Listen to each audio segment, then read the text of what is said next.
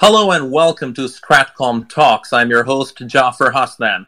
Today we are going to have a very important discussion on cybersecurity, some of the key challenges faced in the world of cybersecurity these days, and most importantly, how can we make the cyber world safer and more secure for its users? To discuss it further, today I'm joined by Mr. Oleg Shakirov. He's a senior expert at the Center for Advanced Governance.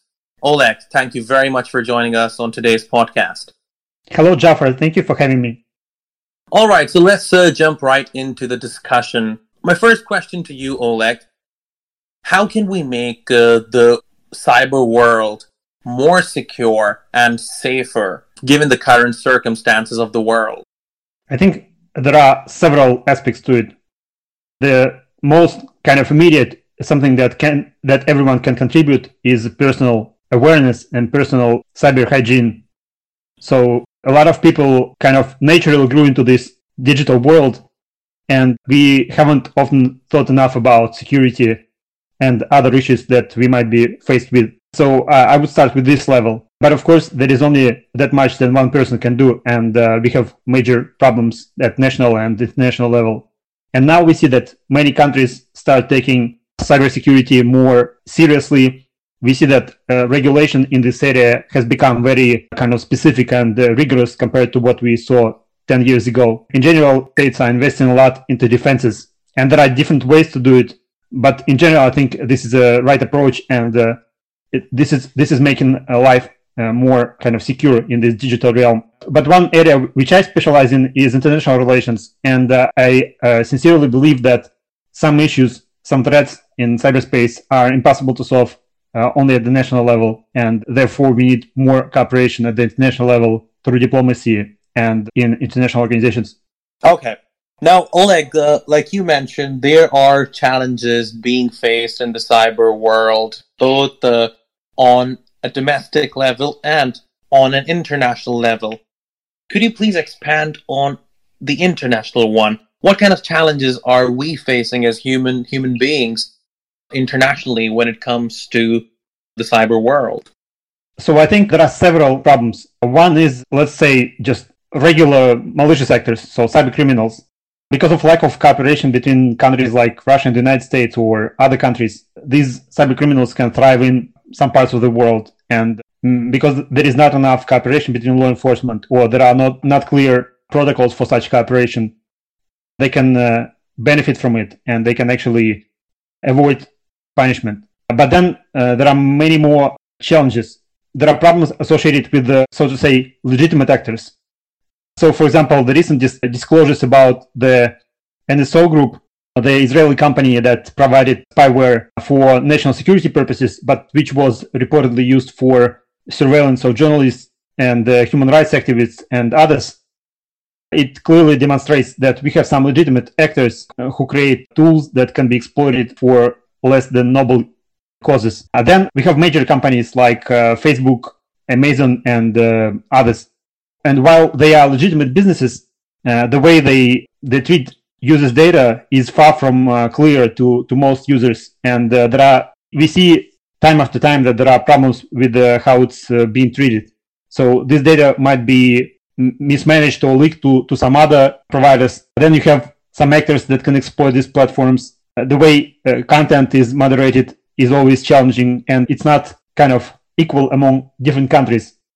And so these are just some of the most widespread issues. And then, of course, you have brewing conflict among states, where states try to invest into cyber forces, and they further contribute to insecurities in this space. Okay. Now, as I understand, you are saying that a lack of cooperation among international players has reinforced those who want to engage in malign activities on the internet. So how can we ensure a better cooperation among international players, among countries, so that the cyber world can be better protected? That's a good question. And I think we already see some of this year. There were several instances where multiple countries cooperated on countering ransomware actors. This usually involved Europol, maybe some other countries like Ukraine, Romania, the United States, and they coordinated their efforts to go after specific actors. So I think this is kind of one area. But then we have, so we don't have a universal framework for countering cybercrime. There is the Budapest Convention, which 60 plus states are members of. It's a 2001 agreement, which was originated in the Council of Europe, but has a broader participation. But it only has 1/3 of UN membership, so it's not an optimal solution. And of course, if you plan to have only bilateral cooperation between individual countries, then it's going to take many agreements. So there needs to be some global framework for this. And there is right now a process at the UN to develop some kind of better framework to cooperate among law enforcement agencies. But also, if you look at the national level, I think it might be a challenge for these organizations, for law enforcement and security agencies, because they might not have enough personnel dedicated to this specific threat, personnel that is dedicated to international cooperation. And one thing is clear is that we need much more coordination here, because internet crosses boundaries and it's impossible to counter it only kind of individually. Okay, so global framework is a key word here.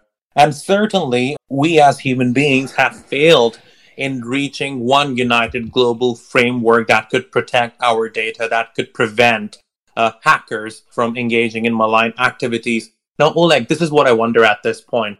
What has caused a delay in reaching that global framework? Do you think politics is to blame here? Look, on the one hand, it's natural that people who specialize in law, they always are very cautious about legislation or like laws that go at the same pace as technologies.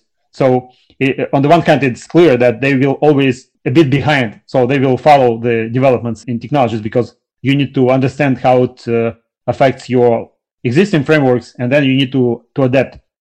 But on the other hand, you're completely right that politics contributed to this delay, because we have different approaches among countries, and coordinating these approaches is not easy. Also, the very understanding of cyberspace is changing.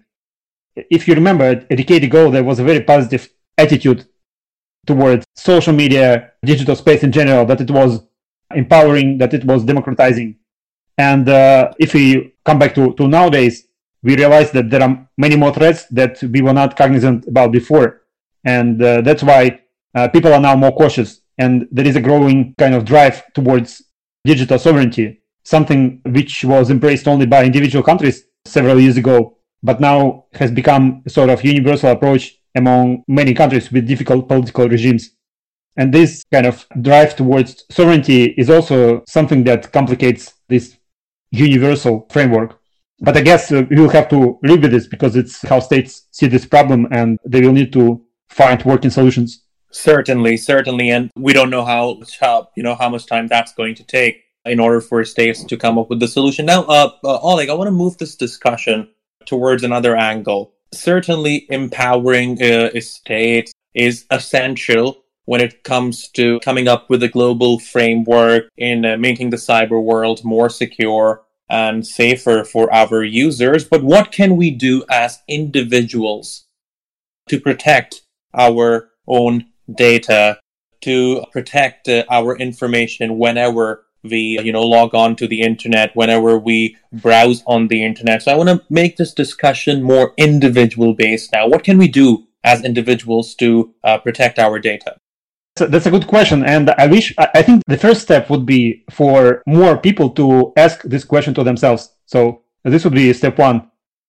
But then there are very practical recommendations that security professionals always suggest. The first step is not to reuse your password and to make it more robust and secure. And there are simple ways to do it. Second, you should do probably something that security companies do to larger organizations, but you can consider what are you trying to protect? So what do you have? I can give you my personal example. I'm currently living for 2 months without my laptop. It just didn't stop turning on at some point.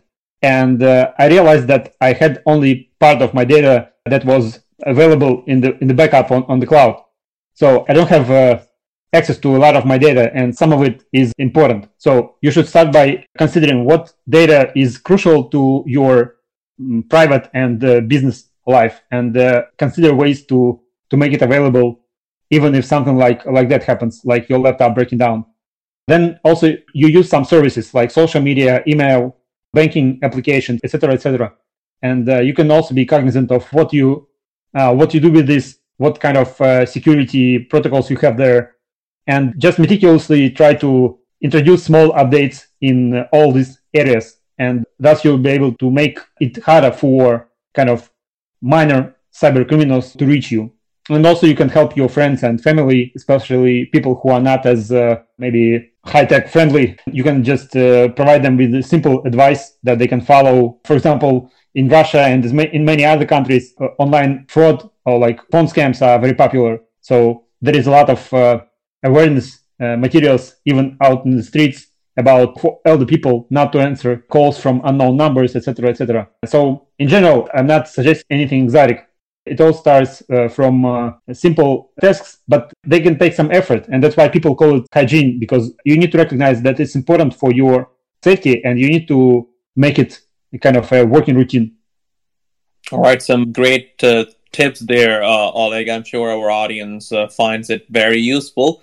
Now, when we talk about protecting individual data, we have to talk about the world of social media, because there are billions of individuals in the world who are actively using social media. For example, Facebook, Instagram, Twitter, WhatsApp.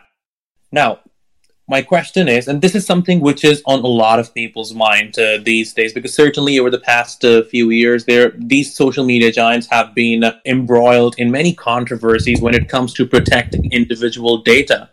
To what extent can we trust these social media giants?